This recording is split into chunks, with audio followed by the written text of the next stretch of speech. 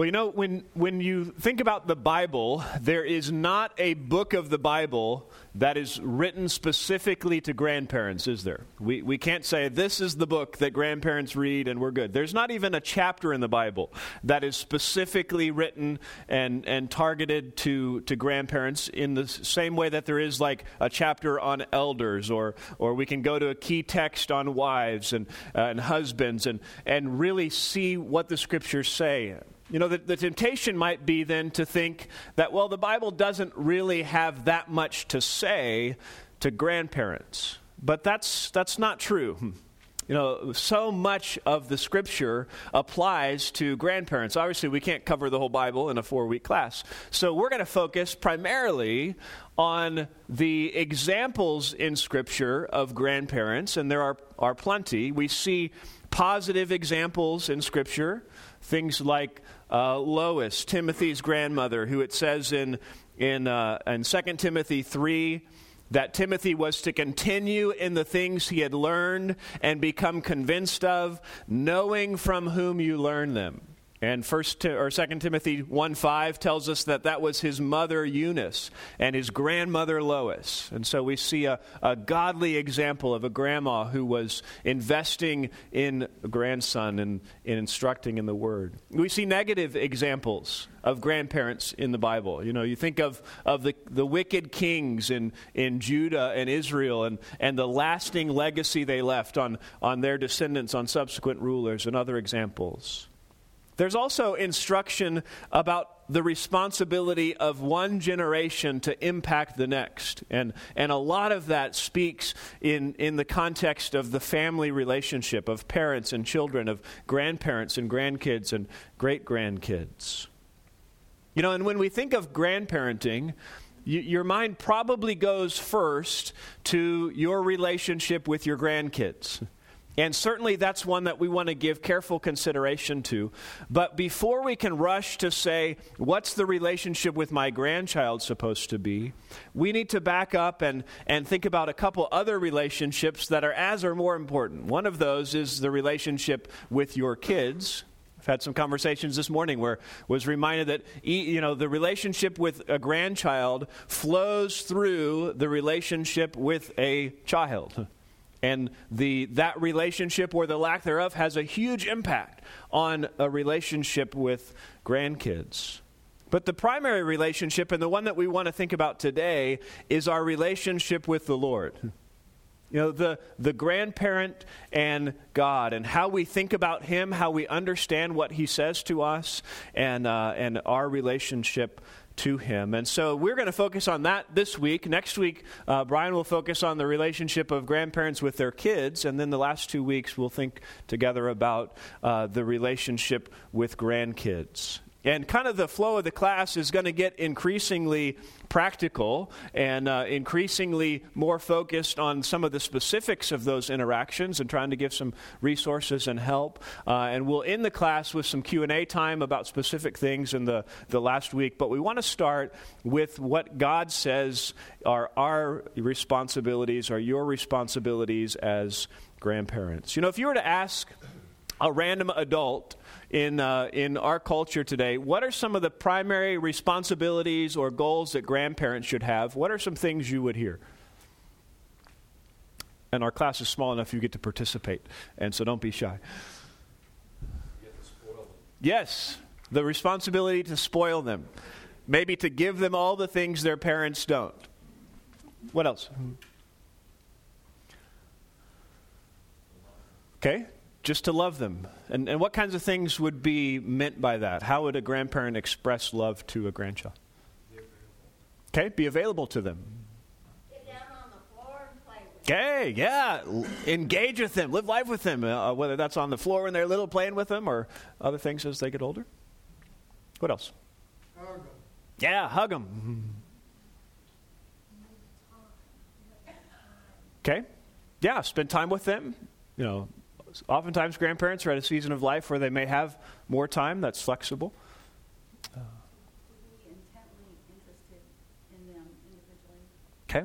Yeah, to be intently interested in them individually. Now, if you were to ask most parents what they think the primary responsibilities of grandparents would be, what kinds of answers do you think you would get? Oh, babysitting. You are good for date night or trip off to somewhere, or that's the primary one. Anything else they might mention? I mean, babysitting. I won't give you my list as a parent. I forgot to mention earlier, we have 5 daughters, Christy and I, and so we are looking forward to one day having grandchildren. We have both of our sets of parents are still living. One, Christy's parents, lives locally, and so we have grandparents who are here close. And then my parents live in Missouri, so we have grandparents who are at a distance as well. So I won't give you all of our list of expectations for both of my parents and her parents, but other things that parents might think, this is what, if a grandparent does, it's beautiful and it's ideal. Babysitting. Okay, financial help, maybe another one. Yeah, to help pay for certain activities, education, maybe just the one who takes them out to eat more often, any of those kinds of things. Okay, going to activities, being there, praying for them. How? Okay, yeah, passing down the generational stories, things that you know about the family. How about if you ask most grandkids, what would they say are the primary expectations of grandparents? Ice cream, surprises, Christmas presents, reading to them, other things? Tickle time, did you say? Okay. Yeah, there's all kinds of different expectations and standards and job descriptions for grandparents.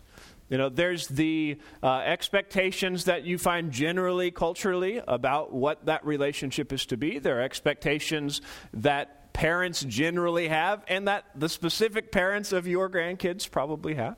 There are expectations that grandkids generally have and specific ones that your grandkids probably have. You know, many of those expectations fit into the framework that the Bible presents. Some don't. But what matters most is what God says you are responsible for. And so I want us to start today thinking about your responsibility before God as a grandparent. Your responsibility before God as a grandparent. Because you have to think first about the reality that you are responsible to God for your interaction with your grandkids. You chiefly answer to Him.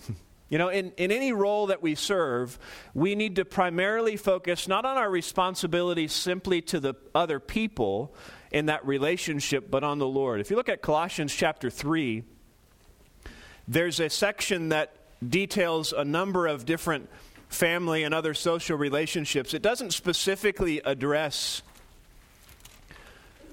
and we're going to flip around to some key texts this morning, and we'll come back to a number of them in subsequent weeks and look at some different details. But in Colossians 3, there's a text that walks through different relationships. It doesn't specifically address grandparents and grandkids, but I think there's some principles that are helpful. He begins in verse 18 and says, "Wives, be subject to your husbands, as is fitting in the Lord. Husbands, love your wives, and do not be embittered against them. Children, be obedient to your parents in all things, for this is well-pleasing to the Lord. Fathers, do not exasperate your children, so that they will not lose heart. Slaves, in all things who are your masters on earth, not with external service, as those who merely please men, but with sincerity of heart, fearing the Lord, and whatever you do, do your work heartily, as for the Lord, rather than for men." If you look at those verses, you see that on 3 of those, the wife, the children, and the slave-master relationship, he explicitly says that you are to do what you do in that role. Why? Well, because of your perspective and your relationship with and your focus on the Lord. He says, wives, do this as is fitting in the Lord. This is right before God, and you are motivated by the Lord. Children, obey your parents. Why? For this is well-pleasing to the Lord. It's not chiefly about your parents. It's about the Lord. Slaves, obey your masters. Why? Not primarily about your masters, but as one fearing the Lord. Do your work heartily as for the Lord. And so in any relationship, we can be tempted to focus just on the other people involved, but the primary mindset has to be, how am I fulfilling this relationship before the Lord? And so you are not primarily responsible to your grandkids. They may want you to feel that way. They may try to get you to feel the weight of whatever it is that they want you have to do, or else I won't be happy. But that's not true. You know, there can be all kinds of expectations your grandkids have for you. Toys, ice cream, candy at the movies, TV shows, DVR'd at your house, soda, Chick-fil-A, whatever it is. The chief question, though, is not, do your kids think your grandkids think you are a good grandparent?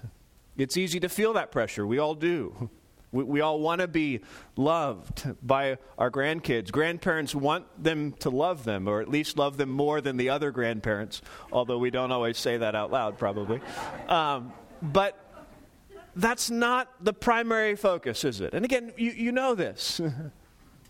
But the pressure is there, and we can subtly do what we do to please our grandkids rather than before the Lord. And again, those things aren't always in conflict.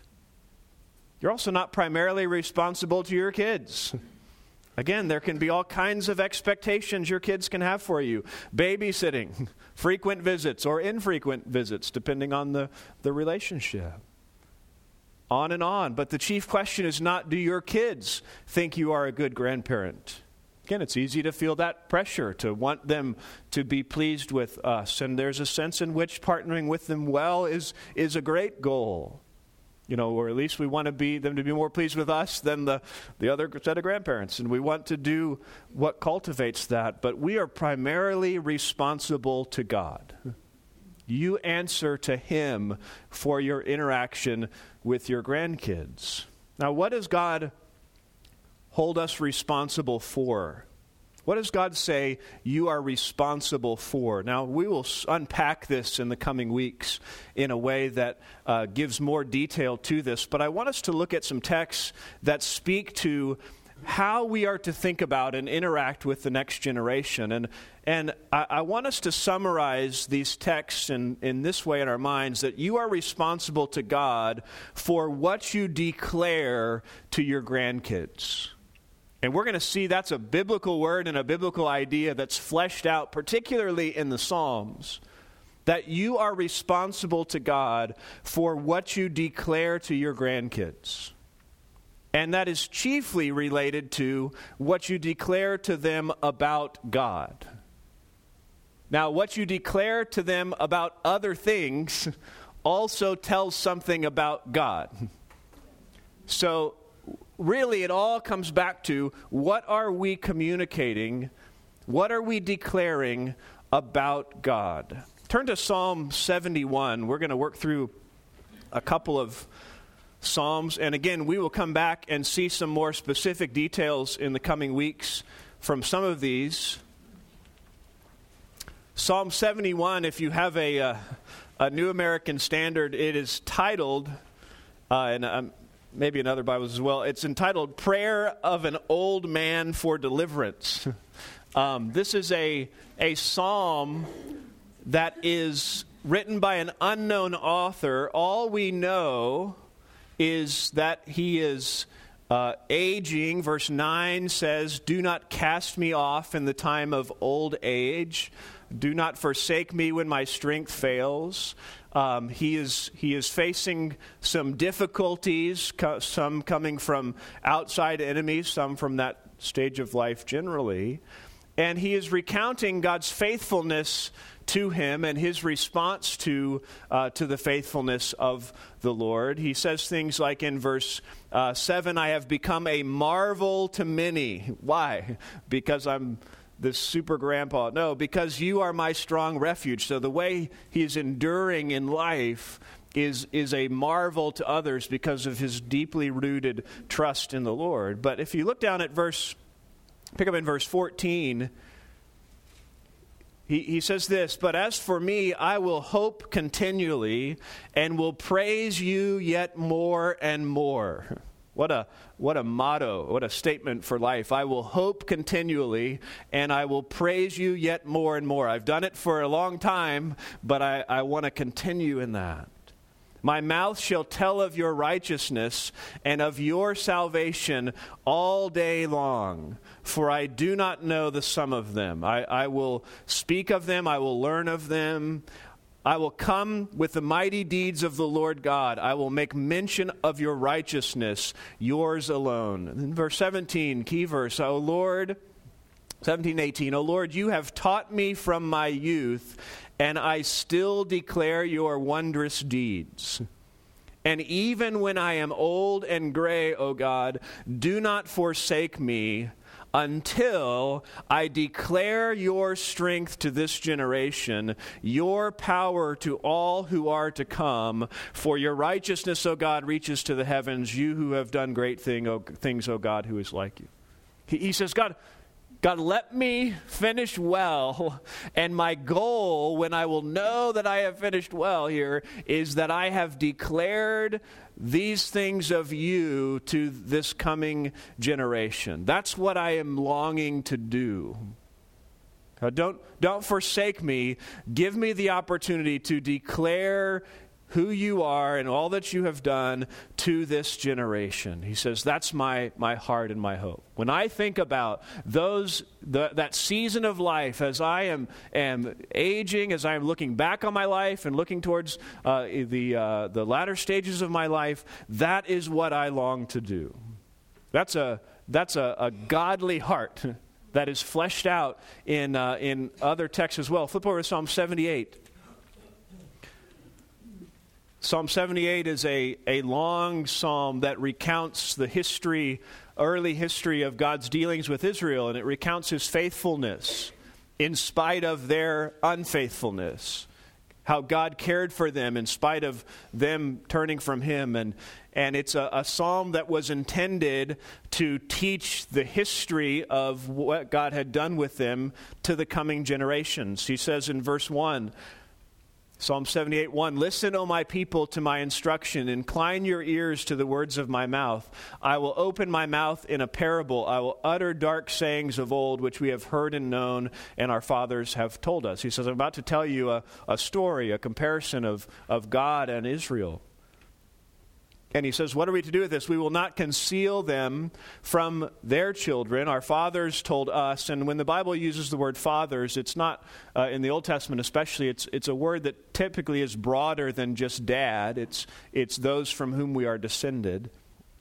We will not conceal them from their children, but tell to the generation to come the praises of the Lord and his strength and his wondrous works that he has done. So here's a parable that is intended to be used so that we are laying out to the next generation who God is, the praises of the Lord and his strength and his wondrous works that he has done. For he established, verse 5, a testimony in Jacob and appointed a law in Israel, which he commanded our fathers that they should teach them to their children, that the generation to come might know, even the children yet to be born, that they may arise and tell them to their children. It's a confusing text of like who all's telling who and who. It's this picture of one generation being concerned for the subsequent one, but in that concern, even for those yet to be born. For me, that's my grandkids.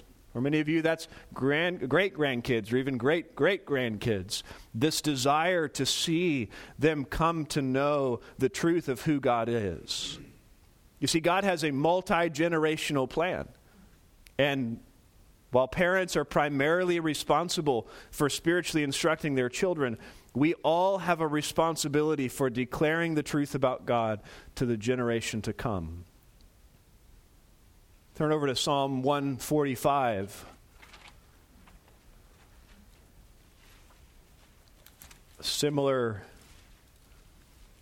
idea. He begins this last Psalm of David, and the Psalter says, I will extol you, my God, O King. I will bless your name forever and ever. Every day I will bless you, and I will praise your name forever and ever. Great is the Lord, and highly to be praised, and his greatness is unsearchable. One generation shall praise your works to another, and shall declare your mighty acts. Isn't that great? He uses that word, shall praise these things. It's not even just talking about them. It's praising them to the next generation. And he continues in verse 6, men shall speak of the power of your awesome acts, and I will tell of your greatness. They shall eagerly utter the memory of your abundant goodness, and will shout joyfully of your righteousness. One generation praising God, declaring his greatness and his goodness to the next generation. Deuteronomy 6 is a familiar text that recounts the key command God gave to Israel, the key statement about himself, that hear Israel, the Lord is our God. Verse 4, the Lord is one, and you shall love the Lord your God with all your heart, with all your soul, and with all your might. And he says, these words, you shall teach them diligently to your sons. And he tells why, back in verse 2 of Deuteronomy 6, you're to cling to these things so that you and your son and your grandson might fear the Lord your God, to keep all his statutes and his commandments, which I have commanded you all the days of your life.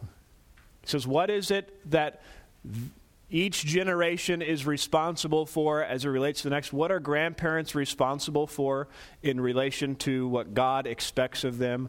To declare the truth about God.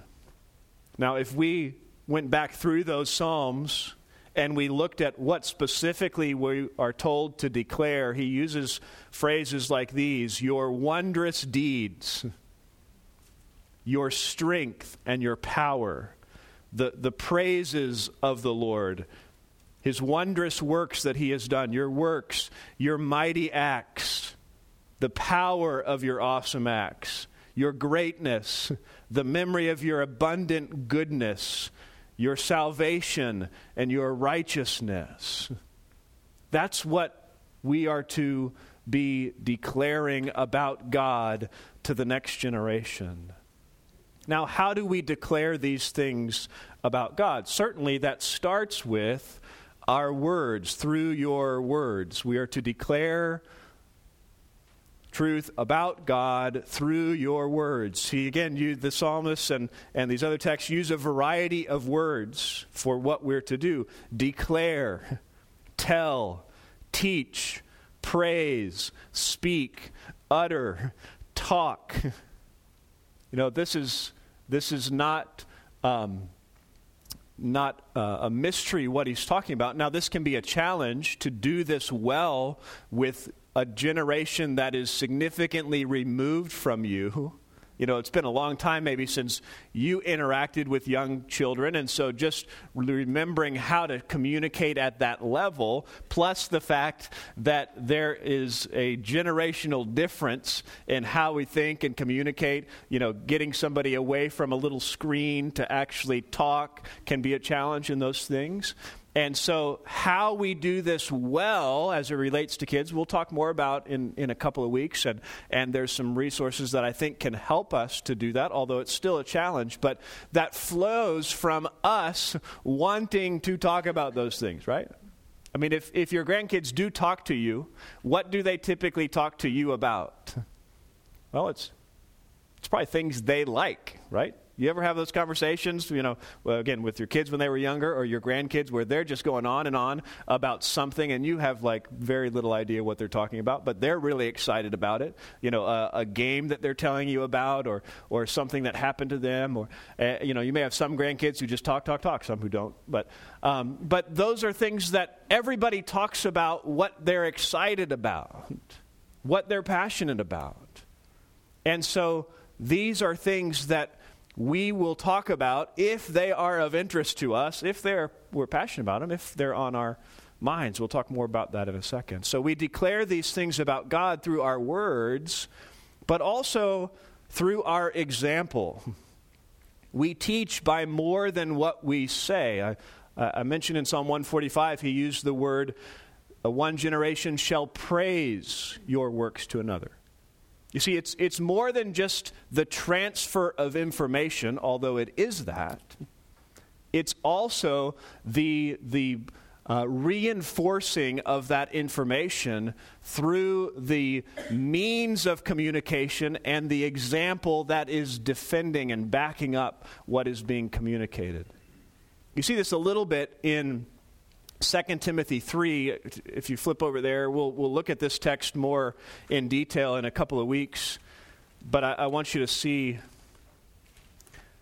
a little bit about this. I mentioned it in the opening of our class.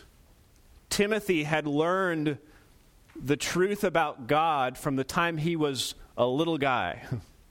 He says in chapter 3, verse 15, Paul says, from childhood, the word can be translated from infancy. From the time he was old enough to listen and to interact, he was learning the truth of God's word. He says, from childhood, you've known the sacred writings, the scriptures, which are able to give you the wisdom that leads to salvation through faith in Christ. And Paul, when he is writing to Timothy, he is urging him to continue in what he learned from the time he was a little guy. Verse 14 of 2 Timothy 3, he says, you, however, continue in the things you have learned and become convinced of, knowing from whom you have learned them. He's writing to Timothy, who's now grown, saying, continue in the things that you learned from the time you were young. You learned those things. At some point, you became convinced of those things. And he says, you should do this knowing from whom you have learned them. He says you continue in part because of who it was that taught you these things. We tend to think that the truth is simply reinforced because it's the truth. It's right and true, and that's enough. And there's a sense in which, yes, that's true. But he says you continue because of who taught you these things. Now, certainly Paul had taught him some of these things, but chapter 1, verse 5 reminds us that it was primarily his mother, Eunice, and his grandmother, Lois. He was following in the line of their faith.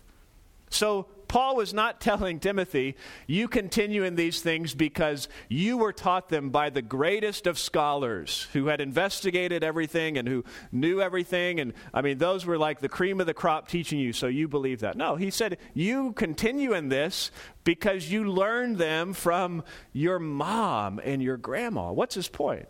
I don't think it's that they were like the most equipped to teach truth. It's that you saw it reflected in them as well. It's about the power of their character and their influence reinforcing what was taught. John MacArthur, in his commentary on this text, says this: to successfully learn spiritual convictions from others and to hold them as your own, it is necessary not only to hear them clearly taught, but to see them consistently lived. Now, again, there's exceptions to that, but the primary means that God says for impacting the next generation is not simply our words, but it is also the example lived out in front of them. One author from a while back wrote this. He said, to give children good instruction and a bad example is but beckoning to them with the head to show them the way to heaven, while we take them by the hand and lead them in the way to hell.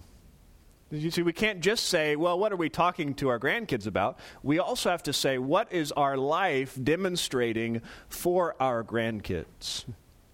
See, how we live, the patterns of our life, what we love, all of that has an influence on what we are declaring to the next generation.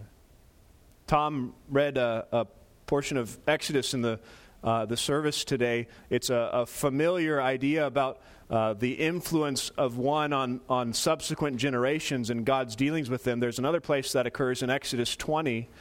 In the context of the Ten Commandments, you see this influence that we have by our obedience or disobedience. You're familiar with the Ten Commandments. God starts with loving him. You shall have no other gods before me. You shall not make for yourself an idol. You shall not worship them or serve them. And in Exodus 20, verse 5, he says, why not? You shall not worship idols. I should be the only God in your life. Why? For I, the Lord your God, am a jealous God, visiting the iniquity of the fathers on the children, on the third and fourth generation of those who hate me. That's a sobering verse. It doesn't mean that God punishes subsequent generations for the sin of their parents or grandparents. 2 Kings 14:6 says, the father shall not be put to death for the sons, nor the sons be put to death for the fathers, but each shall be put to death for his own sin. God holds individuals responsible for their sin. But he is saying, if you practice idolatry, what is likely to happen? Your kids will practice idolatry, and your grandkids will practice idolatry, and your great-grandkids will practice idolatry. Again, is that always the case? Not always, but that's sure the example you see in the Old Testament, isn't it? That idolaters lead to idolaters until God intervenes.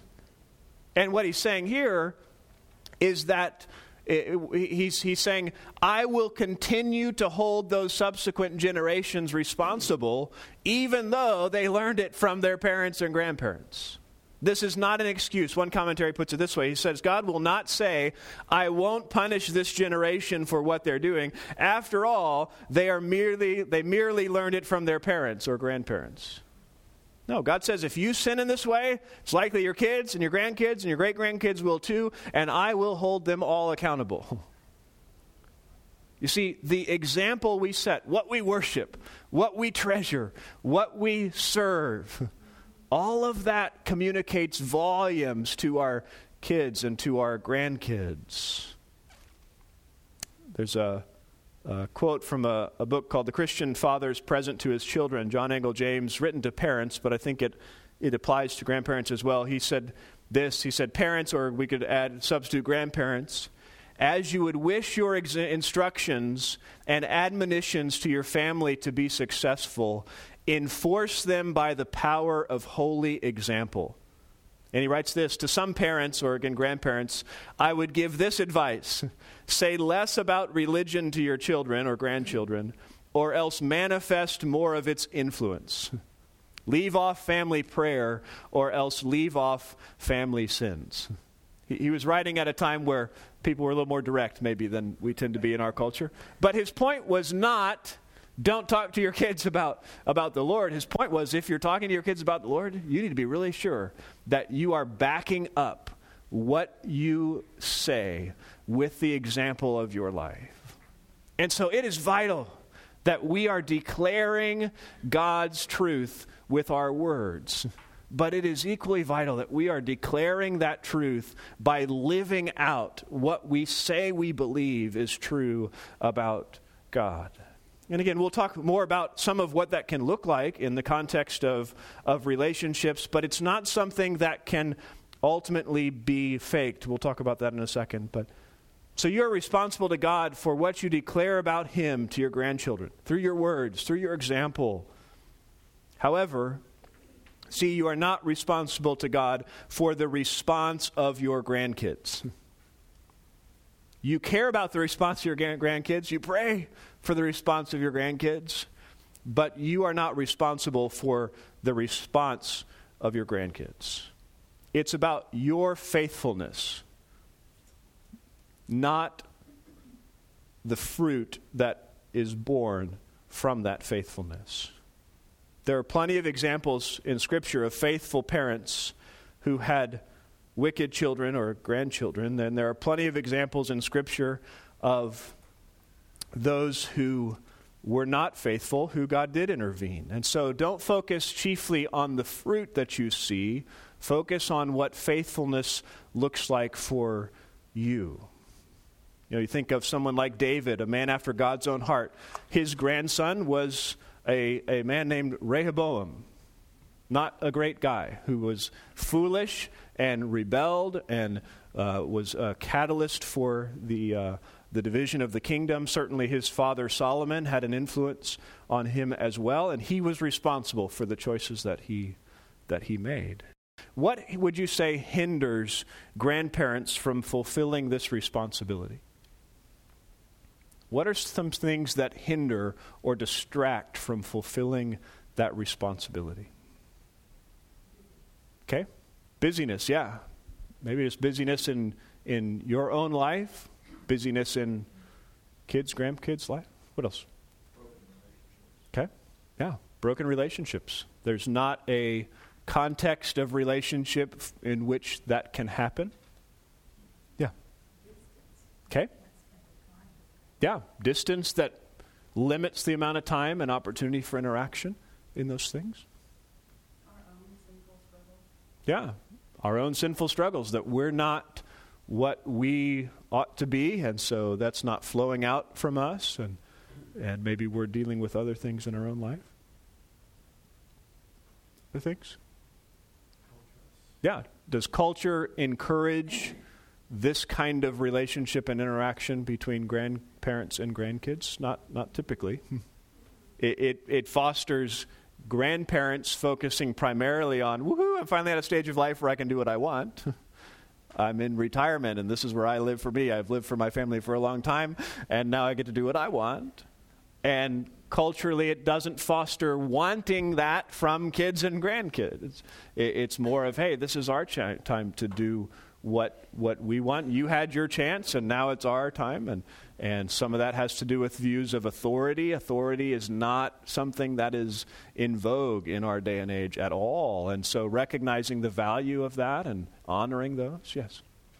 Not knowing the word. Okay. Yeah. Not being equipped ourselves to be able to do that. You know, I think there are all kinds of things that undermine this, and some of them are things that are just the realities of your particular circumstances, and that's why you've got to focus on faithfulness in the midst of those circumstances. And we'll talk more about that in a few weeks.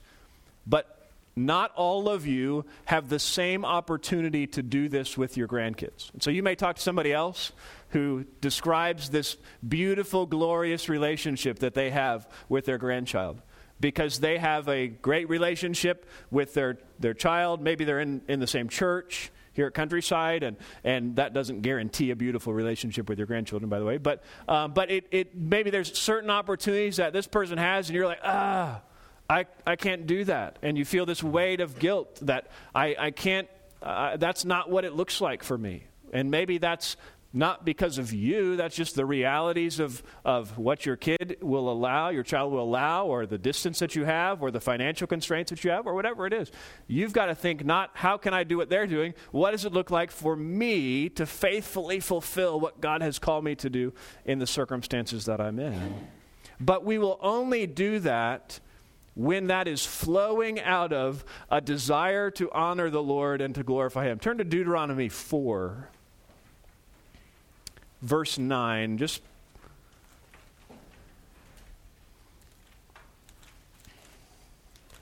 There are external hindrances, some of which we can seek to change, some of which are outside of our control. But what we can primarily focus on and control are the internal hindrances that come from ourselves. Verse 9 of Deuteronomy 4. Let this verse echo in your mind. It says, only give heed to yourself and keep your soul diligently, so that you do not forget the things which your eyes have seen, and they do not depart from your heart all the days of your life, but make them known to your sons and your grandsons.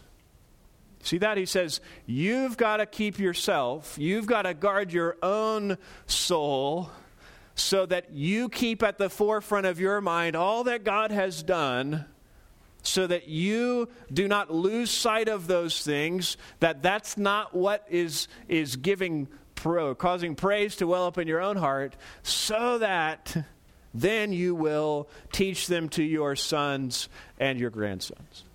as you have experienced God's goodness over a lengthier period of time, don't let that cause that affection to wane. Don't become complacent with those things, those truths that you've maybe known for a long time. Rather, let that spur you to a greater passion and a greater desire for this. That's why you will only fulfill the responsibility that you have before the Lord when you are cultivating, secondly, your relationship with God as a grandparent. If you do not give heed to yourself and keep your soul diligently, you will not make known to your sons and your grandsons the truth of these things.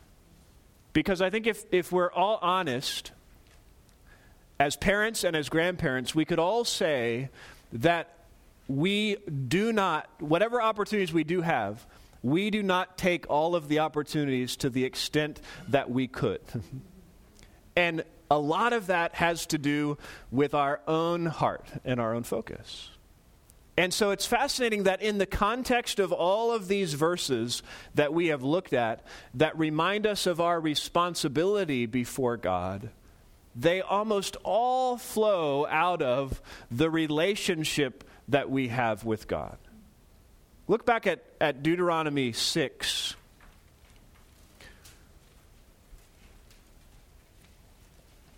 Which is, again, a text we'll look at more in a couple of weeks about interacting with the next generation regarding the Word of God. And verse 7 is what we are to do. Teach them diligently to your sons. And again, that's primarily son, but that word is also used for any descendant, grandson, other descendants. So it's not limited to parent-child, but it is primarily speaking to that. He says, you shall teach them diligently to your sons, and shall talk of them when you sit in your house, and when you walk by the way, and when you lie down, and when you rise up. And you say, great, that's what I want to do. How do I do that? Well, how do you do that? Verse 5. You shall love the Lord your God with all your heart, and with all your soul, and with all your might. And these words which I'm commanding you today shall be on your heart. And then verse 7, you shall teach them. So you don't teach them by going and getting a really good children's Bible. No, you teach them first, flowing out of your relationship with God. First part that he highlights is love the Lord your God. If you want to fulfill your role as a grandparent, it starts with you loving the Lord your God with all your heart, with all your soul, with all your might. Now, are you going to do that perfectly? Are any of us going to do that perfectly? No. But that's the fuel for fulfilling our role as a grandparent. Why do we love him? We don't have time to unpack it, but the scriptures primarily connect our love to God to the realities of who he is. He is God. He's the creator, the sovereign one, the one who is good, and to what he has done. 1 John 4 says, we love because he first loved us. So if we don't understand what he has done for us in the gospel, if we are not amazed at his willing sacrifice of his son for us, if we are not responding to that truth in love for him, we will not be a faithful grandparent. Well, and what's it mean to love God? Well, love is delighting in him. It's being totally devoted to him, and primarily it's connected to obedience to him. It's a delight in and a devotion to that produces an obedient response to him.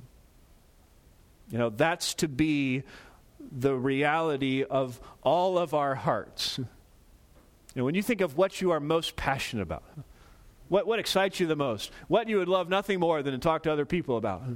Is it the Lord? Because of who he is and because of what he has done for you. If so, know that you are well on your way to being a faithful grandparent. You have something to offer to your grandkids. Now, they may not want that. They may say, I would rather have ice cream. And they probably will. And maybe you can have that conversation with ice cream involved, so that you are gaining that opportunity. But if you don't love God, And you say, well, when you come over, I know I'm supposed to talk to you about the Bible, so I got a kid's Bible and we're going to read it for a little bit. And you're not real excited about that, and that's not flowing from a heart that is captured by him. Don't do it. But if you love him, be released to declare him to others. So he says this flows out of a love for God, and it flows secondly out of meditating on the Word of God. Verse 6, these words which I am commanding you today shall be on your heart. See, if we're not filling ourselves with God's Word, we will be unable to speak of it to others. Now, that doesn't mean you've got to be a Bible scholar to be a grandparent. It just means you've got to be loving God's Word yourself and ingesting it yourself, intaking it yourself so that it flows out of you in your interactions. Now, there may be times where a particular issue comes up with a grandchild and you say, man, I need to know what the Bible says about this. And thankfully, we live in a day and age where there's a lot of things that can help equip you with the Word of God. We'll talk more about some of those. And so that you can be equipped in that area. But primarily, it flows from us being diligent to fill our hearts and minds with God's Word. Because we understand how much of a treasure it is, and we want to know it and want to obey it. Practically, how can you keep the Word of God on your heart? What's that look like? Memorizing it? Oh, but you're not as young as you used to be, right? Can't memorize. Yeah, maybe we can't memorize as much or as fast, but yeah, having it in our hearts. It's really hard to overflow things when we don't have it there, isn't it? Trying to memorize. What else? Read it. Yeah, regularly. Spending time in the Word of God. Filling our minds with it. Reading it. Maybe that's in the context of a corporate study that you're connected to, a women's Bible study, a home fellowship group, that you are spending time digging deeper into portions of it. We come to church corporately and sit under the teaching of God's Word. It's not just hearing it and walking away, but intentionally cultivating, thinking, and dwelling on that. What are the implications of this, and saturating our minds with it? What else?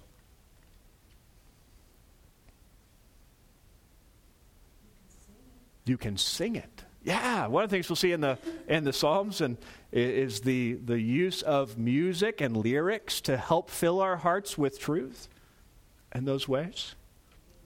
Okay. Yeah, responding to it when you see, not just being a hearer of the Word, but a doer who is paying attention and comparing it to our own lives and responding in that way. We need to love the Lord our God. We need to meditate on the Word of God. And then a third reality of our relationship with God that fuels and feeds us fulfilling our responsibility before God is dwelling on the works of God. Dwelling on the works of God. This is related to meditating on the Word of God, for many of the works of God are recorded for us in Scripture. But I think this is also related to not simply the works of God that are recorded in Scripture, but us reflecting on the faithfulness that God has displayed to us and being eager to speak of those things. We saw this in a number of the texts that we looked at today, but Psalm 145 is probably the clearest. Back in Psalm 145, we saw verse 4, one generation shall praise your works to another and shall declare your mighty acts. And so verse 5 says, on the glorious splendor of your majesty, the character of God, and on your wonderful works I will meditate. Sandwiched between praising your works to another and verse 6, speaking of the power of your awesome acts, is what? It's meditating on your works. Thinking about. What's it mean to meditate on something? It's not clearing our minds. It's not that idea of meditation, of filling them with nothing. It's intentionally filling them with thinking about what is true. And the psalmist says, when we meditate on his works, when we are dwelling on what he has done for us, and how he has displayed his character, the outflow of that is we are ready to speak of and declare those works to others. If it's not on our heart and our mind, it's not flowing out from us. What are some of the works of God we ought to be dwelling on? Could be generally, categorically, or even more specifically. Yeah, creation. The fact that God spoke the world into existence. That's a great, an amazing work of God's power. And kids are drawn to creation and drawn to the world. You know, grandkids, grandsons love to be playing out in the world, getting dirty in the world. It's a chance to connect and engage and interact on those realities. If we're dwelling on that, if we go through the world with eyes that are reminded, God made this. He spoke it into existence. When we see something beautiful or something amazing, it's God's handiwork. Yeah, dwelling on that. What else? Yeah, the cross. God has sent his Son to die for sinners who deserve nothing but his punishment. Amazing work of God's grace. Yeah, Steve.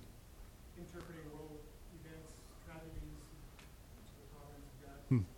Yeah, recognizing the providence of God in current events, in historical events as well. We could add that in. Seeing his hand. Kathy? Okay, answered prayers. Things that you've seen God do.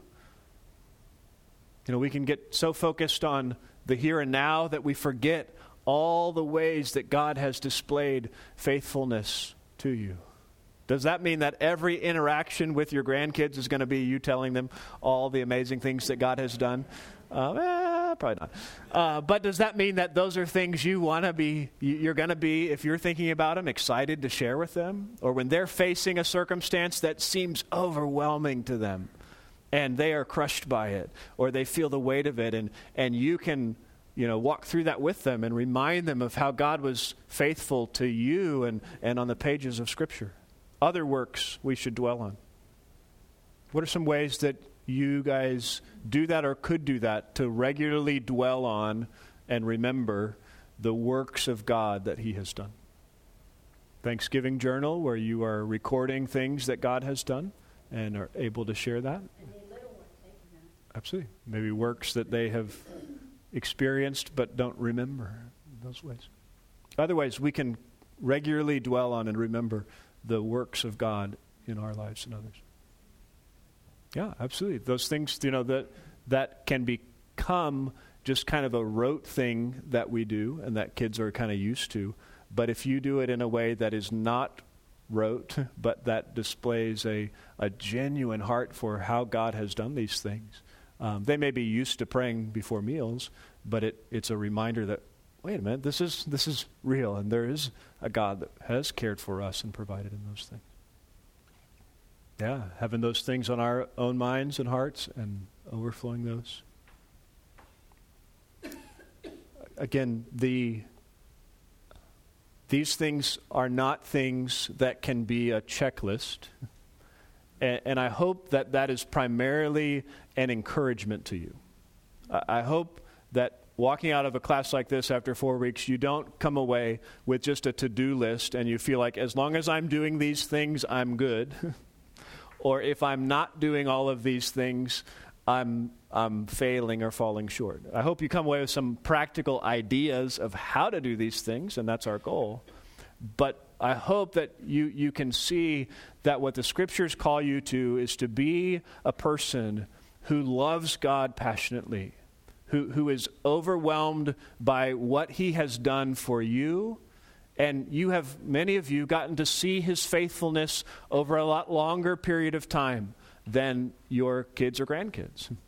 And somebody who loves his word and who is filling your own heart with that and who is then therefore eager to overflow from that into the lives of your kids still to an extent and your grandkids as you have opportunity. And again, not in a forced way, but in a way that is, this is who I am, and this is therefore how I'm going to interact with you. And your kids may say, you're kind of crazy. You're like over the top serious about this stuff. They may. And you may think back to when you were in their shoes, and you might have thought the same thing if you had been in their shoes, because you've gained wisdom and maturity, and you're at a point now. And, that's one of the challenges of grandparenting, is you have hopefully gained a lot of wisdom from the time you were a parent. And so you look at things and say, if only you knew this. And I'm going to tell you this, and Brian's going to answer all those questions next week on how to handle that. But, you've gained all this wisdom, and yet you're not primarily responsible. And so don't, in that, try to take responsibility back, but also don't miss that precious role that God has given you of being one who ought to have wisdom and knowledge and maturity with God, and being eager to flow from that out into the lives of your kids and grandkids. It is because of your relationship with God through Christ and how you have responded in love to Him and a desire to grow in His Word that you will be motivated to fulfill your responsibility before God. Because it is not chiefly about your grandkids. It is chiefly about the next generation seeing the truth of who God is and glorifying Him. Your desire is to see God known and exalted. And you love your grandkids, and so you want them to do that, and you want all the blessings that come from that. But it is to be chiefly about, God deserves this from my grandkids. That's no different than the desire that parents should have for their kids. It's no different in the Psalms than the desire we should have for the nations, that we long to see others know God and worship Him. And so if you are not cultivating your relationship with Him, loving Him, meditating on His Word, obeying His Word, and cultivating a heart that remembers His character and works, you will not fulfill your responsibility before Him, that of declaring Him to the next generation through your words and your example.